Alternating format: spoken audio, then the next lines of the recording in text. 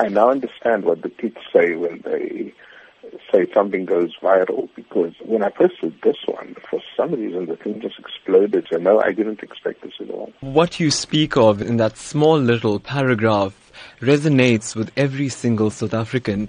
Help me understand what went through your mind when you watched that funeral service, seeing the entire nation come together like that. It suddenly struck me, that we take for granted the wonderful, wonderful ways in which, in moments of crisis, we come together as South Africans in such a beautiful way.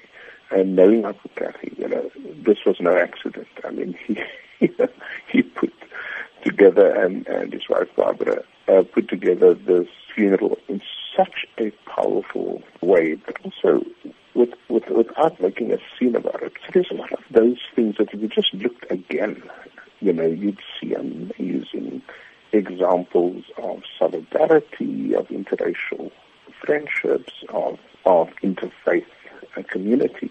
And would you say then THAT Kathrada has achieved a great deal of his objectives of creating a non-sexist, non-racial, democratic South Africa? No, absolutely. When THAT Kathrada died, I had a sense, of one of the last of South African royalty almost, as Neville Alexander used to call them, the Walter Sisulus, the Nelson Mandelas, and Governor Mbeki, and of course, THAT Kathrada. These were special people, they weren't loud, they weren't obnoxious, they weren't sleazy, they weren't greedy, in having this simple funeral, you at the same time make a profound statement. Professor, yes, that statement didn't stop there. Many have said that THAT Kathrada stood up for injustice and stood up for whatever he felt in his heart to be incorrect.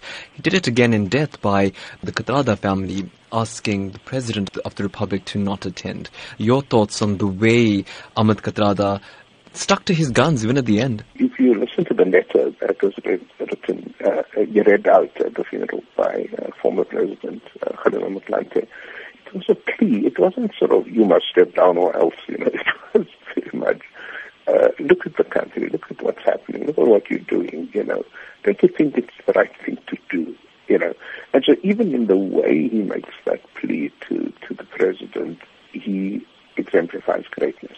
It comes at a time when South Africans themselves are facing a great deal of uncertainty. And South Africans often lament to us that they're not so happy about being South African right now.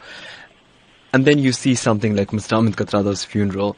How then do you advise South Africans to draw a lesson from this and try and implement such a change in their daily lives? My advice to South Africans is, it's one thing to sort of say, THAT Kathrada was a great man and all of that. That's true.